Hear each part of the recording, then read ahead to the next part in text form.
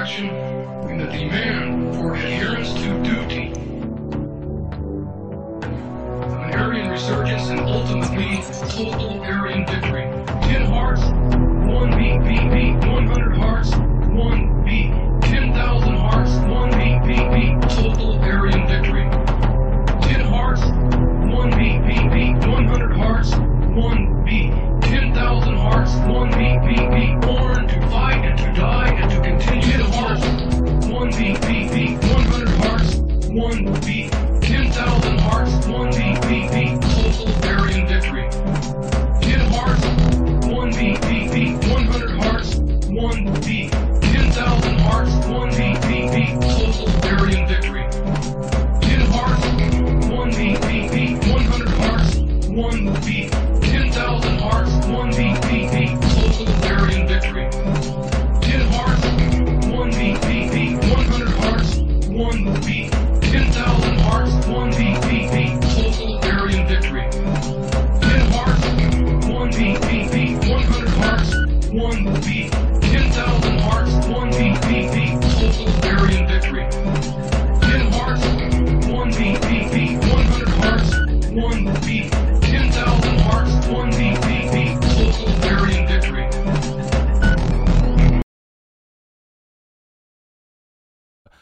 This dude, this guy's dick struck the ground, man. He had huge balls, and he lived it, right? He lived it, man. And we're going to talk about him. I'm talking about the great Robert J.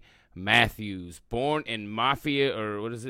I know I said Mafia. Marfa, Texas, on January 16th, 1953, the youngest of 3 sons born to Johnny and Una Matthews. His father, of Scottish descent, was the mayor of the town and the president of the Chamber of Commerce, as well as a businessman and leader of the local Methodist Church. The family moved to Phoenix, Arizona, though he was an average student through grade school. History and politics interested him.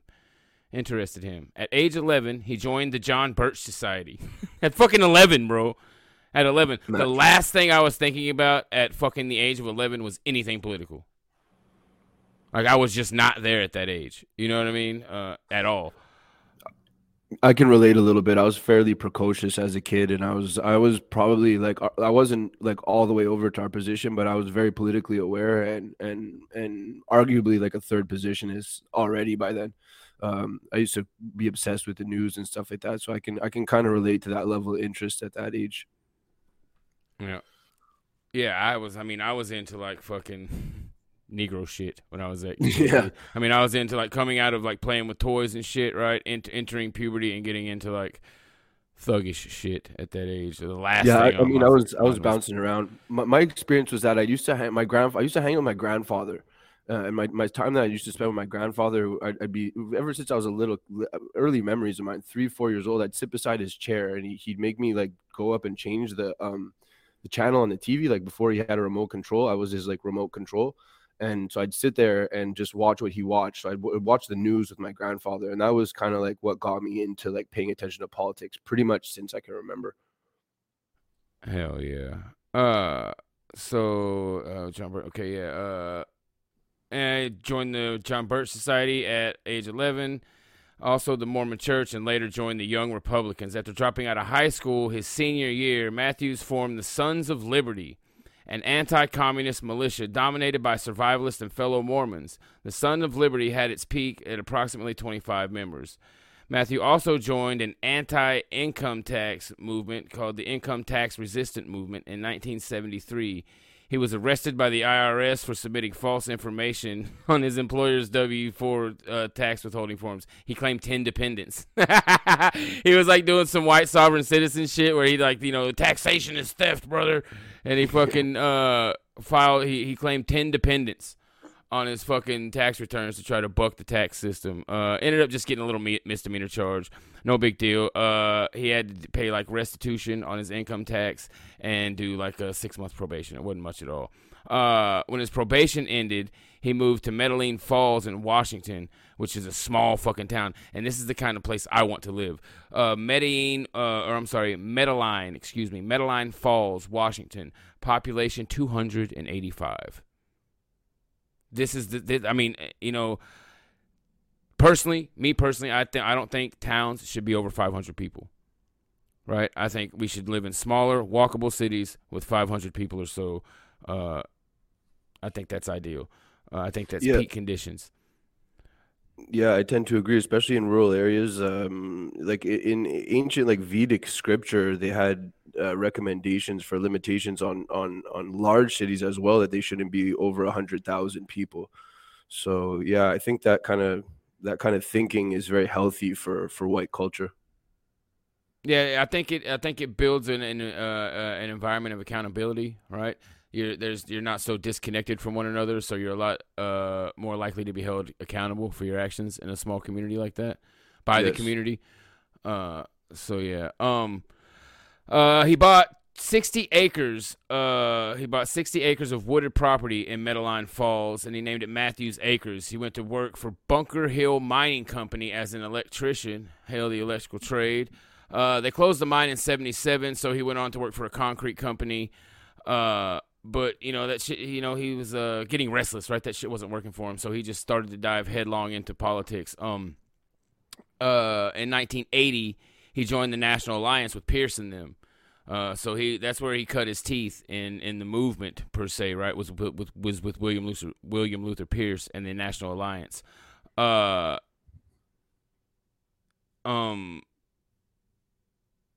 it says here that Pierce actually worked with Rockwell. We all know that. But it says Matthews, after reading 2 books published by the National Alliance, which had profound effects on his life, decided to join. The books were Which Way, Western Man by William Gailey Simpson. I've never even heard of that book, by the way. Which Way, Western Man by William Gailey Simpson. I'll put that in the chat real quick. Boom. All right. And Which Way, Western Man was a story about a plot by Jews to destroy white Christians. And obviously we know what the Turner Diaries are. That was his other favorite book. Those are the books that really shifted him and made him decide to actually join up with the Alliance. Was Which Way, Western Man, and obviously the Turner Diaries. In February 1982, Matthews began attending services at the Church of Jesus Christ Christians inside the Aryan Nations compound in Hayden Lake, Idaho. The founder of the church and leader of the Aryan Nations was Richard Grant Butler. He's the one that had he was having like these big parades. I think he had something to do with the guy. He was, I think he was related to not related like by blood, but like he was affiliated with the guy who wrote The Brigade, Covington. Right? I think all of that stuff, all these people were all a part of the same little web, I think. Mm-hmm. I'm not real sure about that, but I think that's correct. Maybe someone in the chat can correct me on that. But anyways, yeah, he was going to church, a Christian church, at the Aryan Nation compound in Idaho. Then he goes on and he founds his own little group called the White American Bastion, a splinter group organized to attract white Christian families to the Northwest. So he was doing a thing kind of like Ozarkia, right, where they're just trying to get families up here and build a white social support structure, right? Build a white community to live with families, and not necessarily anything military or militant or political, just a white conclave, right? There you go. That's the word I'm for. He was trying to build a white conclave, and he called it the White American Bastion.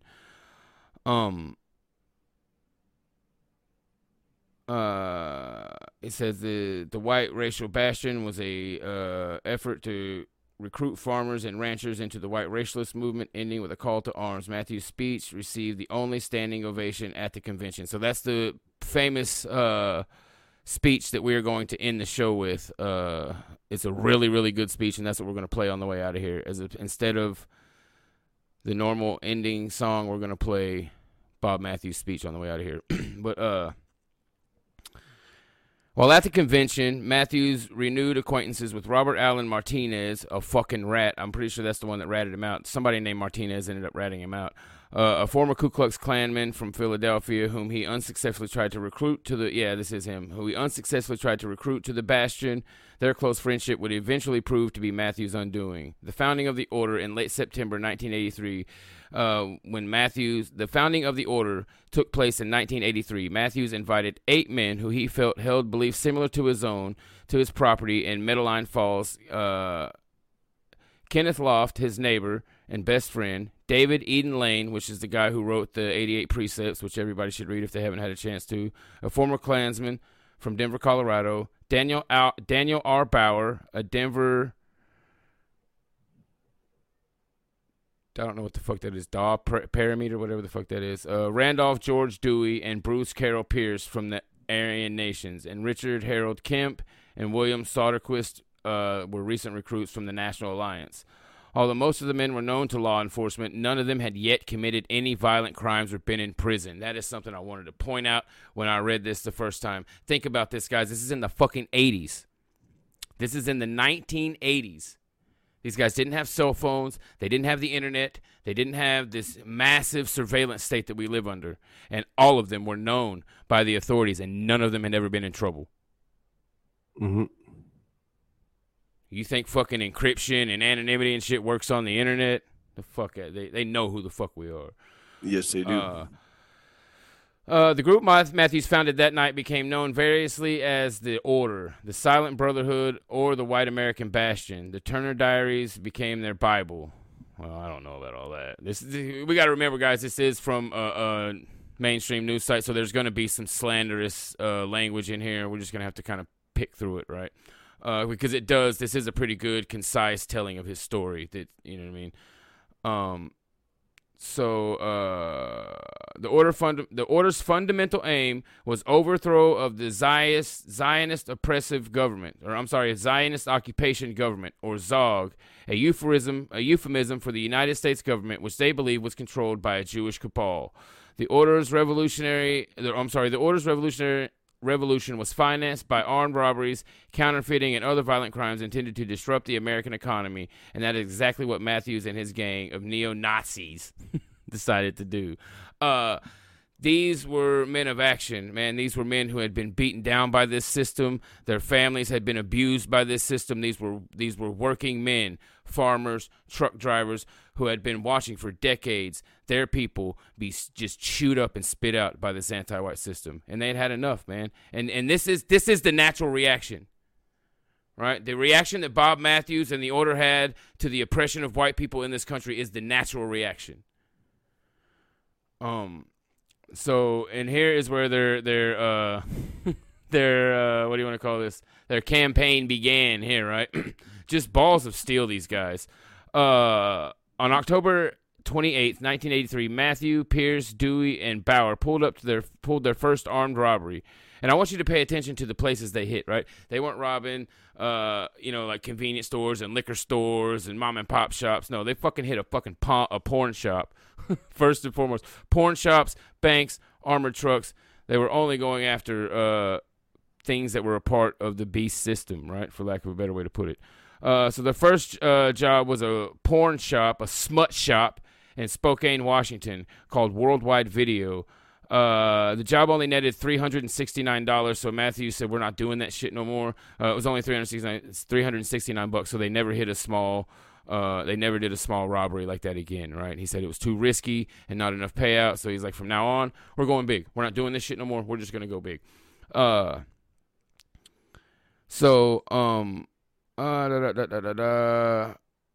November, so after the following November, Matthews organized a trip to Seattle with the intention of robbing an armored car there. They selected the Fred Meyer store at 18425 Aurora Avenue North in Shoreline as their first target. Meanwhile, Lane was busy setting up a counterfeiting operation at Hayden Lake, utilizing the offset press in the Aryan Nations print shop and the assistance of a new recruit, Gary Lee Yarborough. On December 3rd, 1983, Bruce Pierce was arrested in Yakima for passing off counterfeit 50s. at the Valley Mall in Union Gap and for carrying a concealed weapon. A federal judge in Yakima set his bail at $25,000, and Pierce was interviewed by a Secret Service agent from Spokane, but kept his motherfucking mouth shut like a real fucking man. He kept his motherfucking lips sealed like a real fucking man. And because he did that, his brothers went and looked out for him. Listen to what this fucking absolute lunatic, in a good way, Bob Matthews did. His buddy's in jail. He hears that his buddy's not ratting. He knows his buddy's a stand-up guy. What's this fucking dude does? He goes and robs a fucking bank to get his bail money. He goes and robs a fucking bank to get this guy's bail money and bonds his ass out. So in mid-March of 1984, Matthews, along with Pierce, Dewey, and Yarborough, returned to the Seattle area to case the Fred Meyer store on Shoreline. On Friday afternoon, March 16, 1984, a Continental armored transport truck pulled up to the store's main entrance to collect the weekly receipts. They robbed the guard just as he was leaving the office with 6 large money bags and coin boxes in a handcart. This time, the take was $43,345. On April 3, 1984, Bruce Pierce appeared in the U.S. District Court in Spokane, where he pled guilty to passing counterfeit currency since this was his first offense. Pierce, though he would be likely to get a light sentence or probation because he showed no remorse for his actions by refusing to reveal the source of the counterfeit bills and his ties to the Aryan Nation. The Judge Nichols sentenced him to 2 years in federal prison. The judge gave Pierce 3 weeks to settle his affairs, ordering him to report to the U.S. Marshal Service before noon on April 24th. Pierce told the court he would be staying with Robert Matthews at Medline Falls. When he failed to show up, the U.S. Marshals in Spokane issued a bench warrant for his arrest. Pierce, now a federal fugitive, had been busy elsewhere and had no intentions of serving the prison time. On April 19th, 1984, Matthews, accompanied by Pierce, Parmenter, Dewey, Kemp, Yarborough, and Andrew Virgil Barhill, a new recruit, returned to Seattle to carry out another armored car robbery, one they had scouted back in November of 1983. Their plan was to hijack another Continental armored transport truck as it was leaving the Northgate Mall with the weekend receipts for several large stores. In order to create a diversion for the robbery, Matthews told Yarborough to make a small time bomb. And on Saturday afternoon, April 22nd, Yarborough entered the Embassy, a X-rated movie theater. So he's going and he's blowing up a fucking jack-off shack. All right, he's going in the diversion he has. He goes to put this time bomb in a jack-off shack located on Union Street between 2nd and 3rd Avenues in downtown Seattle. And he slipped the time bomb under some vacant seats, then left the theater and made a phone call to the cashier warning of the bomb. Shortly thereafter, it exploded, but the damage to the theater was minimal, and nobody was seriously injured.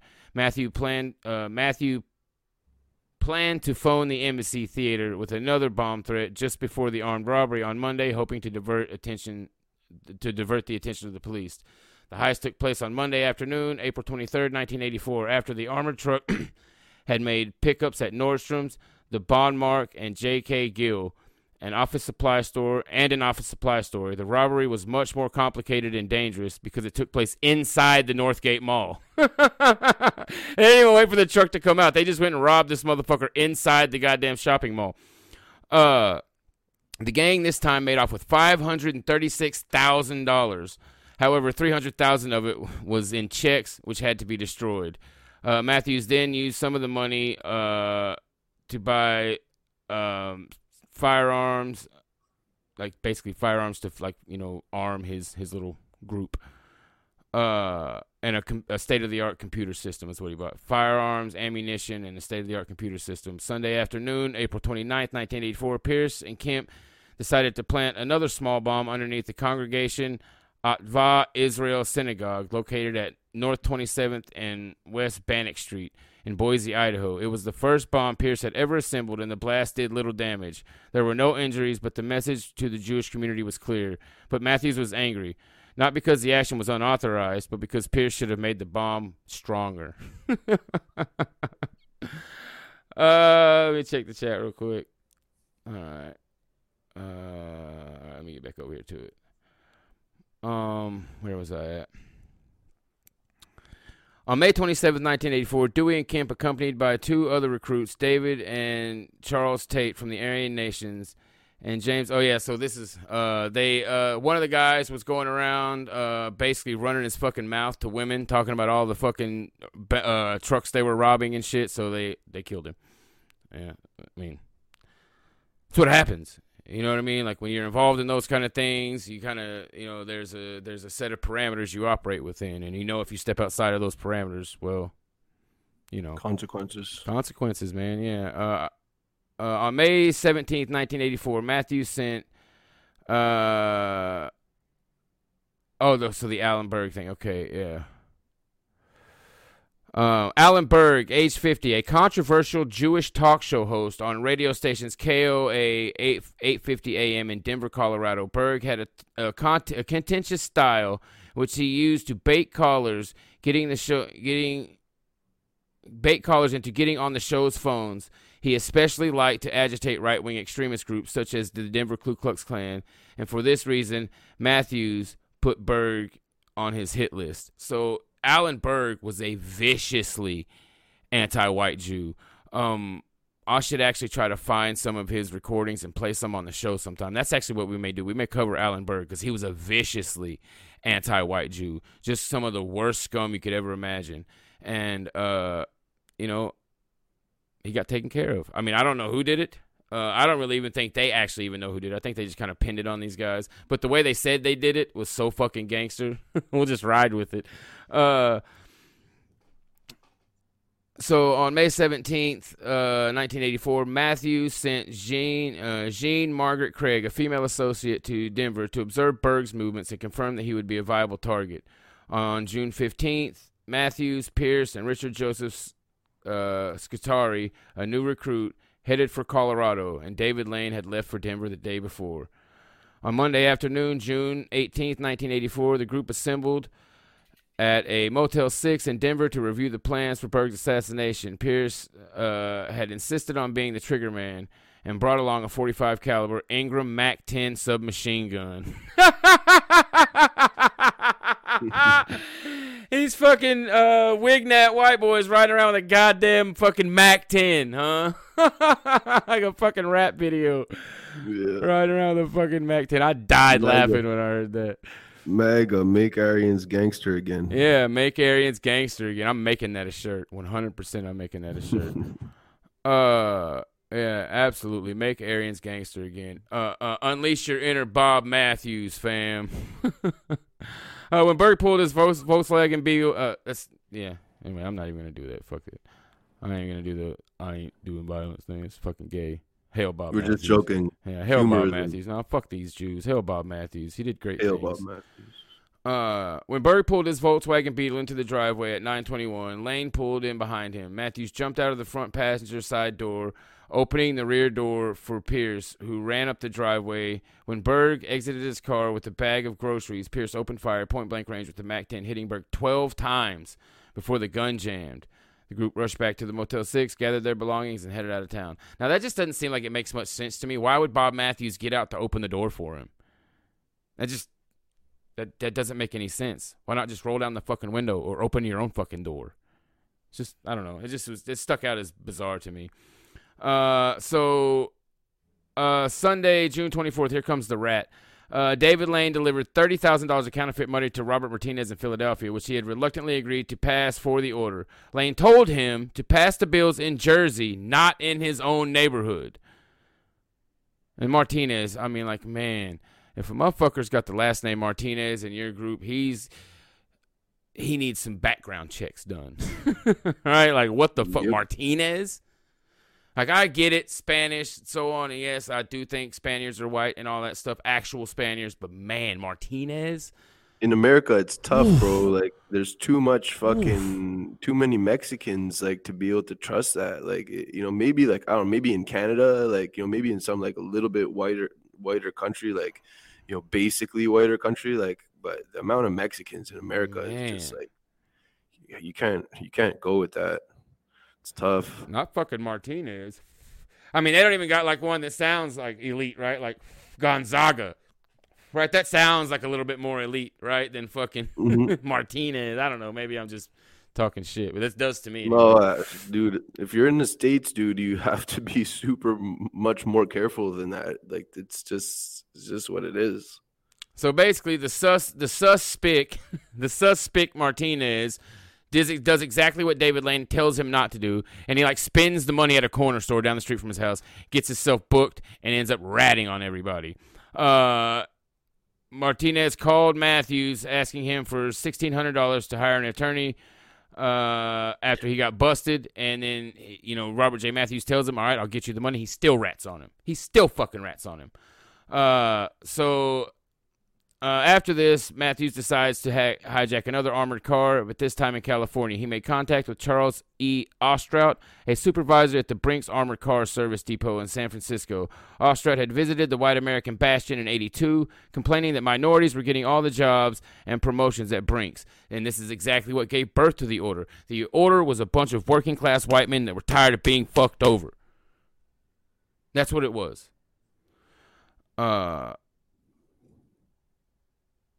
Okay, on July 1st, 1984, Matthews headed to San Francisco, hoping to get inside information on the best and most lucrative Brinks vehicle to rob. Ostrout selected the Brinks truck that runs to Eureka at a place of North Ukiah as the perfect armored truck to hijack. On Thursday, July 19th, 1984, Matthews and 6 members of the order, Parameter, Salterquist, Sakari, Dewey, Pierce, and Barnhill, stopped a Brinks armored truck on the Highway 101. When I was watching the there's like an 8 or 10 minute documentary I was watching about this, and they said that when they did this shit in the daylight on the highway, the people on the highway thought it was like a movie. They thought like that they were a movie. They didn't think it was real because it was so outlandish. Like these guys jumping out with like assault rifles, blocking off this fucking armored car on the highway and robbing it. The cop was saying like the people around, the witnesses, thought it was a fucking movie. They didn't even think it was real when it happened.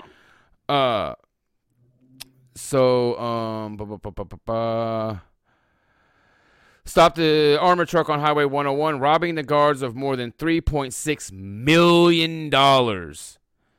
The gang escaped. Yeah, the gang escaped and drove to Reno, Nevada, where they split up into several cars and then drove north to Boise to divide the money. During the robbery, Matthews lost a 9mm Smith & Wesson semi-automatic pistol registered to Andrew V. Barnhill, providing the FBI with its first solid lead in the string of armored car robberies. So in the heat of it all, man, he got too flustered and lost a gun, and that's what brought him down. I mean, that along with the Mexican ratting on him, right? I mean, they were already on his tail because of the Mexican, and then that just really tied him to everything. It really solidified everything the Mexican had been saying. So, emboldened by their success, it says here, Matthews decided to use Ostrout's inside information for yet another Brinks robbery. This time he set his sights on the vault at the Brinks Armored Car Service Depot in San Francisco, where they periodically handled shipments of money from Hawaii ranging from $30 million to $50 million. Ostrout recruited Robert Allen King, an operations manager for the Brinks Depot, to assist the planning and carrying out of the heist. If successful, it would be the biggest robbery in the United States history, but it never came to fruition. So here it talks about how the FBI started getting them. FBI used information obtained from serial numbers on the handgun left at the bank robbery. The FBI began zeroing in on the members of the order. By August, it had compiled a list of many of its members and had identified Robert Matthews as a leader. By September, FBI agents accumulated enough substantive information to convince the Bureau headquarters to mount a major offensive against the militant racist gang. It wasn't long before the presence of some 40 federal agents roaming around the rural northern Idaho, known for its anti-government attitudes, was noticed. And this is like, you guys know how much I used to talk about Eric Rudolph, and I should start talking about Eric Rudolph again, because that dude, we can learn a lot from guys like that. And this is another situation where, although there were people in the Nantahala rural areas who never would have openly condoned violence, they helped Eric Rudolph avoid the feds, right? Because they believed in him and they saw the state as the enemy. And the same thing here with Brother Matthews. When the people of rural Idaho saw the feds sniffing around, they got a hold of the order like, hey, Them boys are here looking for you. Stay the fuck out of Dodge. And we can win the hearts and minds of rural white America. We can. And they will tacitly support us. They will support us silently. And that's all we need. When the order found out that the FBI had been around asking questions, more of the gang left the area and went into hiding. Split into two groups, Matthews and his cadre preferred the cheap hotels and safe houses, while Pierce's tribe preferred the mobile lifestyle, moving from town to town in campers and travel trailers. Gary Yarborough moved his belongings from Sandpoint to a remote mountain cabin near Samuels, Idaho, as an FBI airplane watched. The airplanes were fucking following them as they moved, dude. Matthews asked an associate, Artie McBurdy, to establish a message center so the group could stay connected. He rented an office in Tulsa, Oklahoma. That tripped me out when I saw that. I was like, oh, shit. And installed an answering machine whose messages could be picked up and left. Martinez rats. So it just tells here how Martinez snitched them all out. On October 1st, 1984, the first day of his scheduled trial, Philip Thomas Martinez decided to become an FBI informant. His attorney told him the FBI had him linked to the order, and he would most likely be named as a co-conspirator to any future indictments. To protect himself and his family, Martinez gave the authorities detailed information about the order, the knowledge of their crimes. He also agreed to collect more information about the gang's current activities. On Thursday morning, October 18th, 1984, the three FBI agents in a green U.S. Forest Service truck drove onto Yarborough's property in Samuels and were immediately met with gunfire. These boys were not fucking around. They hastily retreated, returning that evening with a search warrant. Inside the cabin, agents found a treasure trove of evidence, including documents, explosives. This is the one criticism, but this is the main criticism I have of the order. And look, far be it for me to like judge these guys when the heat is on them so hard. But man, there's three times in this story where they totally shit the bed and fuck themselves. There's the gun, there's this, and there's another time when Matthews actually leaves a car with some other information. But we're almost done with this, guys. About 5 more minutes, and then we'll get on out of here. I want to finish this up, though. It's really interesting and important shit. Treasure trove. Found a treasure trove of evidence, including documents, explosives, grenades, and a case of ammunition at an alarming collection of pistols, shotguns, rifles, and 2 Ingram MAC-10s. There were also gas masks, knives, crossbows, assault vests, radio frequency scanners, and other equipment. Yarborough, however, managed to escape into the woods.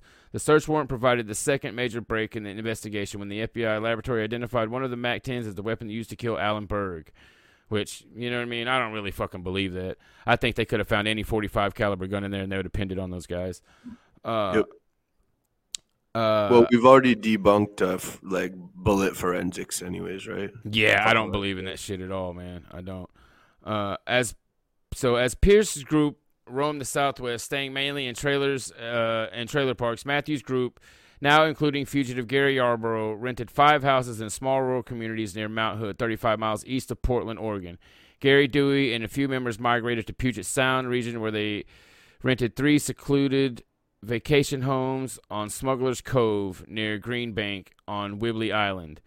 It was Matthews who inadvertently put the FBI back on their trail by contacting Thomas Martinez, the fucking rat, and asking him to fly to Portland, Oregon for a short meeting. On Friday evening, November 23rd, 1984, Matthews and Yarborough picked up Martinez at the Portland International Airport, then drove to the Capri Motel located at 82nd and Halsey Street, where they rented 2 rooms. Martinez had reservations on Saturday morning for a flight back. Had Saturday morning reservations for a flight back to Philadelphia. The FBI planned to follow Matthews to his new safe house after the meeting, but when they saw Yarborough, their plans changed.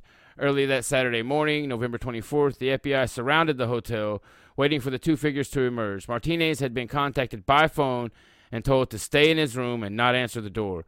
When Matthews left his room on the 2nd floor, he spotted surveillance and then started shouting a warning to Yarborough. He ran across the walkway, down the stairs, and across the parking lot to exchange gunfire with the police. Matthews shot 1 agent in the leg and was wounded in his right hand, but managed to escape. Yarborough tried to escape to the bathroom window at the rear, but it fell 15 feet into a tangle of bushes and was captured. Matthews left behind his car with various weapons, including a silencer-equipped MAC-10 a hand grenade, $30,000 in cash from the Brinks robbery, rental agreements for the houses near Mount Hood, and a book of names and cell phone numbers in code. The same morning, Matthews hitched a ride to his hideout in Mount Hood. Wearing a makeshift bandage on his right hand, he told people he injured his hand working on his car. After recounting the shootout with the FBI, Matthews told his group that they were leaving Oregon immediately and heading out to their safe house in Whidbey Island to regroup. While recuperating there, Matthews penned a 4-page declaration of war against the Zionist occupation government of North America, which he planned to send to all major newspapers, calling for the elimination of politicians, judges, and anyone else in authority who got in their way, and concluded the letter with, "Let the battle begin." On Monday, here it is. There's the final day.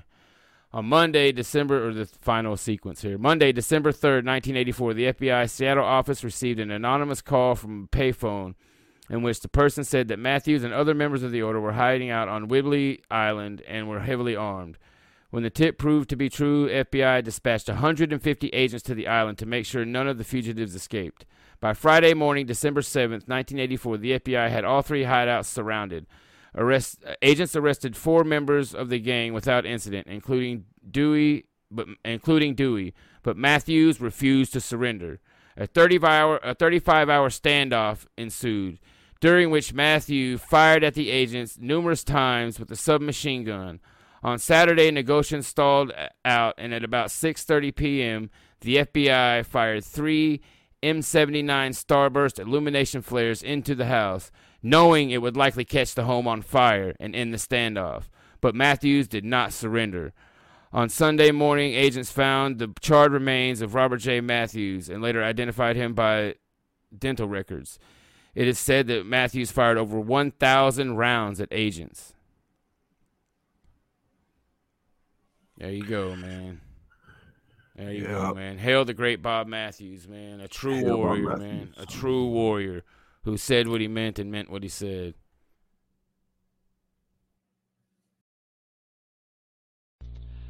Bob Matthews, with commentary by Dr. William Luther Pierce.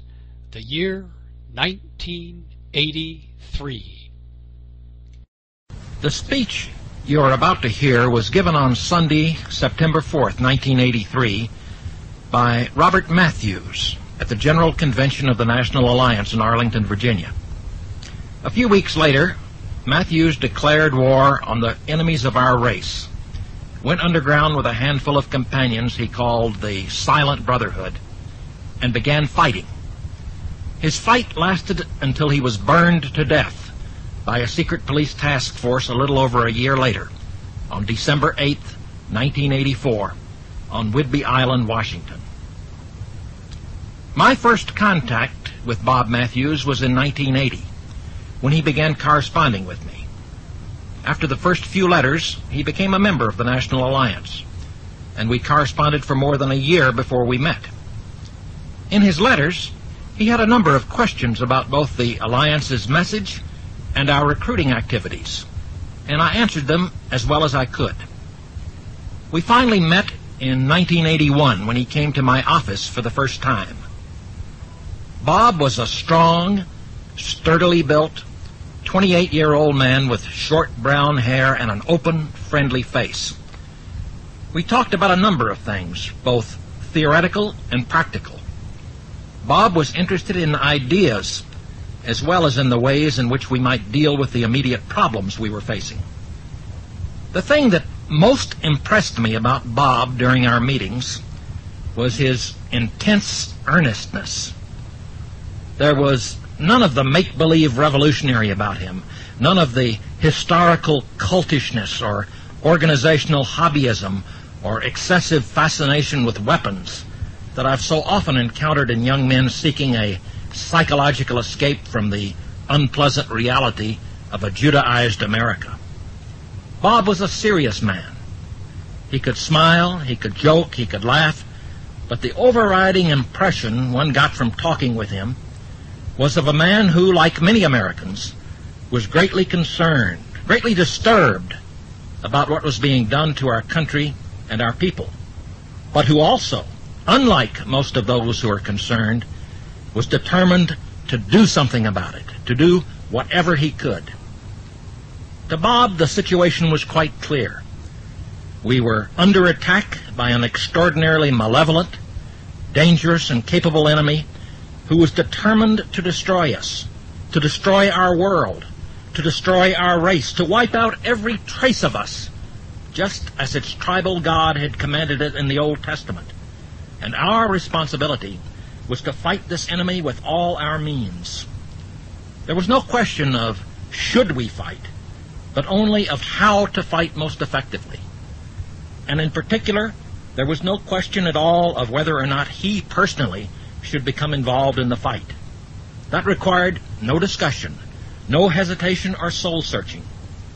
He took it for granted that it was the inescapable responsibility of every honorable white man to join the fight immediately. Those who failed to do so were cowards or traitors. So we discussed his personal situation, his resources, his training, and his inclinations. I suggested to him that he might best spend his time and energies trying to recruit other people for the alliance among his neighbors and co-workers near his home in Washington State. And that's what he did. 2 years later, during the summer of 1983, Bob wrote to me about his recent experiences attempting to recruit among farmers, ranchers, and independent truckers in the Pacific Northwest. I asked him if he would prepare a short talk about his recruiting activity and deliver it at the Alliance's General Convention on the Labor Day weekend. He agreed to do so, and the following is his talk.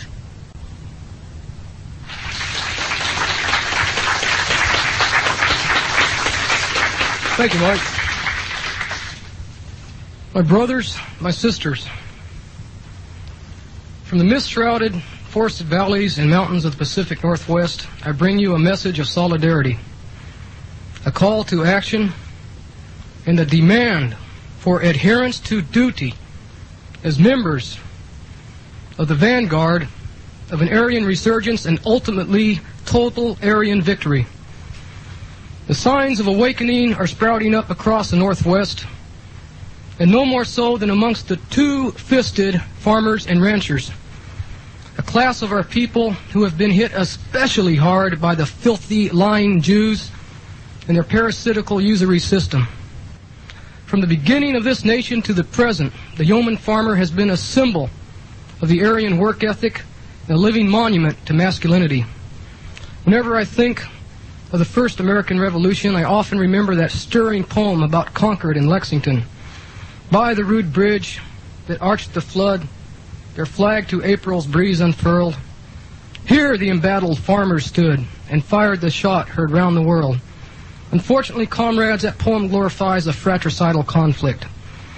How I dream of a new poem, a poem for today. Out of the valleys, out of the fields, poured the Aryan yeoman horde, their flag to April's breeze unfurled. Thence the Aryan farmers came and removed the Jew forever, forever from this world.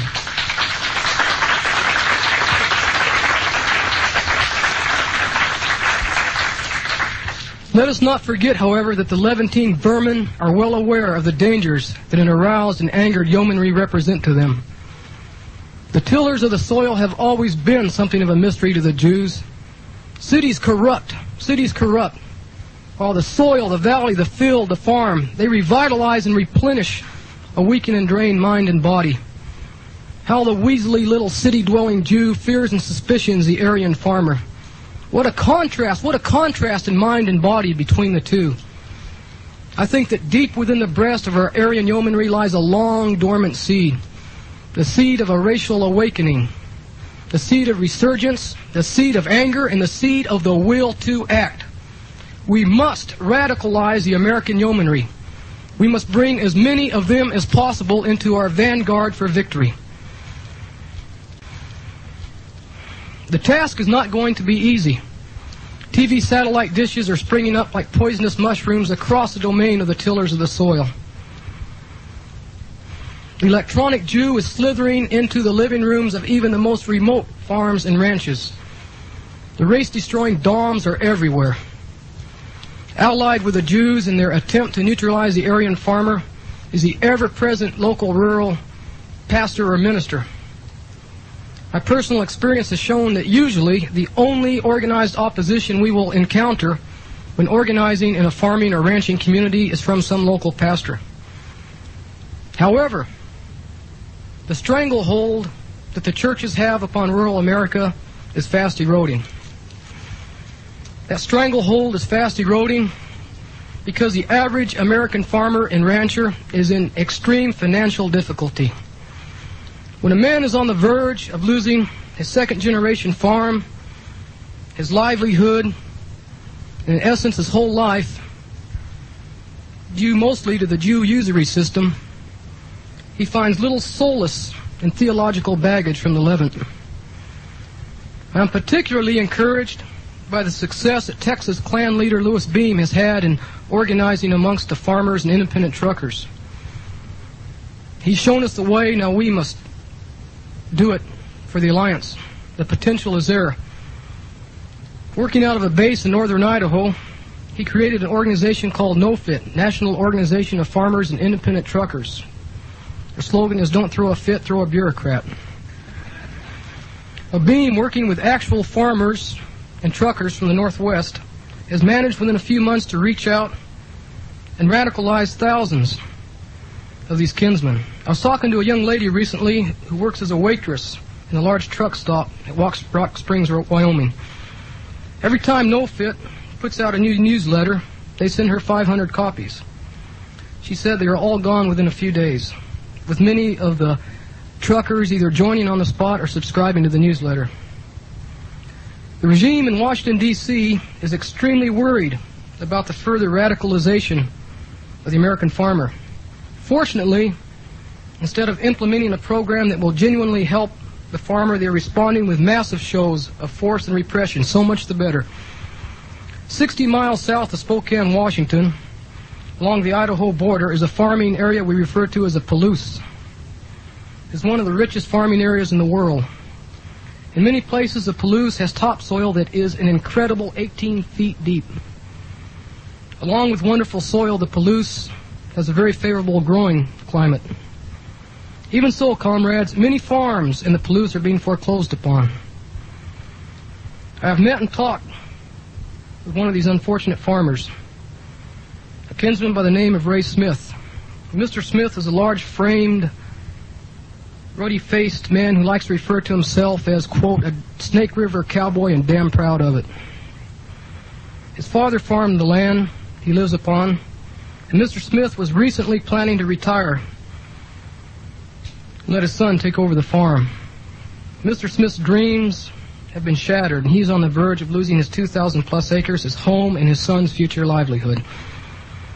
Mr. Smith, to his credit, took a long, good look at his problem and how he arrived at so sorry a state.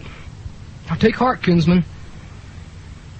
For what did Mr. Smith say when he came to the root cause of his problem? Mr. Smith said, "Jew! Jew! Jew!" Not only did Mr. Smith say Jew, he yelled Jew. His neighbors started yelling Jew. And how did the system react? By sending a plane, a helicopter, a bulldozer, SWAT teams from all over the state of Washington, and 60 very heavily armed deputies to the foreclosure in Mr. Smith's farm. Needless to say, Mr. Smith is now a member of NOFIT, and so are his neighbors. Mr. Smith also travels all over the state of Washington, Oregon, and Idaho, speaking out about the Jews and handing out copies of the Protocols of Zion. We need this man in the Alliance. Radicalization of the American farm movement is also taking place in the Dakotas and Colorado. Last week I talked at length to a Colorado-based racialist activist who has extensive personal experience dealing with the Colorado farmers. Several years ago, this gentleman distributed huge amounts of WRAs and other literature to farmers and ranchers around Fort Collins, Colorado. His efforts bore fruit, for soon after his initial literature distribution, he witnessed the birth of the anti-Jewish, pro-white Farmers Liberation Army. The feds are extremely panicked about this outfit. The same gentleman also gave me copies of the Primrose and Cattleman's Gazette, published in Fort Lupton, Colorado. This is an excellent little rural newspaper with a considerable circulation, which is geared towards the needs and interests of the farmer and rancher. What's interesting about this newspaper, in this issue, is an excellent little article on the Protocols of Zion. And this issue here is a full-page advertisement for a very anti-Jewish, pro-white racialist organization. The Jews are coming down hard on this brave little newspaper like chickens on a June bug. And it appears that it might eventually fold up, but the seeds have been sown. So, comrades, I have briefly informed you of the potential for our movement, which lies within the farming communities across this nation. We must, it is our duty to, take advantage of the ever-increasing radicalization of the American farmer. The fate of every last white man, woman, and child on this planet lies squarely on the shoulders of us here in this room today. Out of all the white racialist organizations in this nation, the Alliance, and only the Alliance, has the potential to bring us to victory. Through the Alliance lies the salvation for our entire race. We cannot fail. Therefore, let us not only preach, let us live racial economics. Meddling Falls, we are not only eating, breathing, and sleeping, we are growing together as one mind and one body. We have broken the chains of Jewish thought. Meddling Falls, we know not the meaning of the word mine, it is ours. Our race, the totality of our people. 10 hearts, 1 beat. 100 hearts, 1 beat. 10,000 hearts, 1 beat. We are born to fight and to die and to continue the flow of our people. Onward we will go, onward to the stars, high above the mud of yellow, black, and brown. So, kinsmen, duty calls. The future is now. If months from now you have not yet fully committed yourself to the Alliance and the responsibilities thereof, then you have in effect not only betrayed your race, you have betrayed yourself. So stand up like men and drive the enemy into the sea.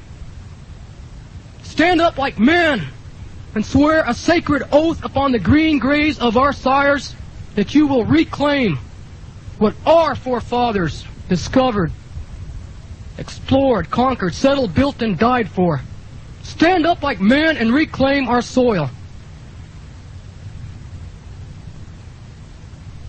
Kinsmen, arise.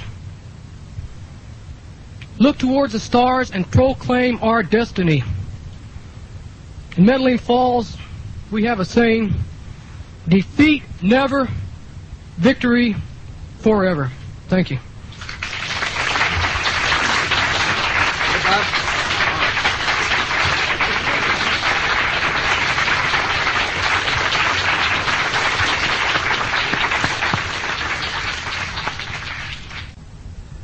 Bob's talk was well received by the Alliance members. People like to hear a call to action even if they personally have no intention of doing anything except cheering from the sidelines. My own reaction at the time was somewhat cooler, and I tried tactfully to point out to Bob after his speech that his experiences in the Pacific Northwest might have given him a more optimistic view of the situation in America than was justified by the facts. I told him that the people he had talked with during the summer weren't really a cross-section of the American public, and that white people generally weren't yet in a revolutionary mood. In view of subsequent events, perhaps I shouldn't have tried to be tactful, but instead should have stressed the need to maintain a realistic view of our situation and not yield to the urge for premature action. I expressed my regrets in this regard to his widow a few months after his death. She told me that it wouldn't have made any difference. Bob already had decided before he gave his speech what he would do, she said, and there was no holding him back. He was fed up with the slow work of recruiting, which was really much more discouraging work during the 1980s than it is now. And he had made up his mind to take up the gun against the enemy, regardless of the consequences. He already had told her that what he intended to do almost certainly would cost him his life. When most people think about the consequences of Bob's decision, they think only about the negative things, about the facts that he was killed and that a dozen good people were sent to prison. Some of our less radical brethren bemoan the fact that Bob, by using violence against the enemy, provoked repressive measures which made their own work more difficult. Bob succeeded in killing only one Jew, they add, and that Jew, an especially abrasive and obnoxious radio talk show host named Alan Berg, who was machine-gunned in Denver in 1984, would better have been left alive so that he could continue stirring up anti-Jewish feeling among his listeners. Furthermore, the violence gave the patriotic movement a black eye, they complain, and it scared away many potential supporters who want nothing to do with violence or illegality. There is, of course, some truth in these complaints. Many timid people were scared away from the patriotic movement by Bob's activity and the enormous publicity it generated in the controlled media. Perhaps these people's financial support would have been helpful. Perhaps it would have been better not to put the enemy on guard by attacking prematurely. There is, however, a value in what Bob did which goes far beyond such petty consequences. In every revolution, in every great movement for human renewal, symbols are every bit as important as guns and money and manpower. Bob gave us a very important symbol. In the day-to-day work of writing and publishing and advertising and recruiting and organizing, we tend to forget the reality of our situation. We tend to believe that we are in some sort of political or ideological contest where you deal with your opponents the way the Democrats and the Republicans deal with each other. We go about our work in a civilized way and lead more or less normal lives. At the extreme, we occasionally swap insults in public with our enemies. They call us haters, and we call them un-American or anti-white or sick. The fact is, however, that we are engaged in a fight for racial survival. It is a fight in which either our race or the Jews will be exterminated utterly. And it is a fight which we are losing. We've been losing it for the past 50 years. In every daily newspaper, in every radio or television news broadcast, we're hit in the face with the fact that we're losing. Our noses are rubbed in it every day. We read the statistics about the flood of non-whites coming across our borders, both legally and illegally, and at the same time we listen to the controlled media and the churches uttering shrill accusations of racism against anyone who dares suggest that we already have too much wretched human refuse on our shores, while our government wrings its hands and claims that it is powerless to stem even the illegal portion of the flood. We see the growing hordes of this refuse on the streets of our cities. We know what it is doing to our schools and to the lives of our children. We see a rising tide of degeneracy, of crime, of racial mixing, of drug usage year after year. We see ourselves being dispossessed in our land, with our enemies gloating over each new victory in their growing campaign to disarm us and to silence us while the dispossession continues. Bob Matthews saw all of these things too. And then he stood up and said, "I'm not going to take this anymore. It's not enough for us to say that we believe in a white America. We also must fight for it.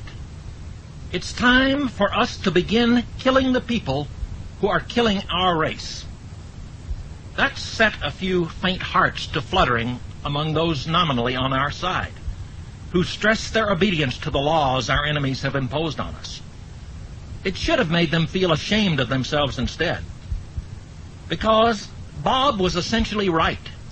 He did what was morally right. He may have been a bit premature. and he may have made many tactical errors. But he reminded us that we are not engaged in a debate between gentlemen. Instead, we are engaged in the most desperate war we have ever fought, a war for the survival of our race, and that ultimately we cannot win it except by killing our enemies.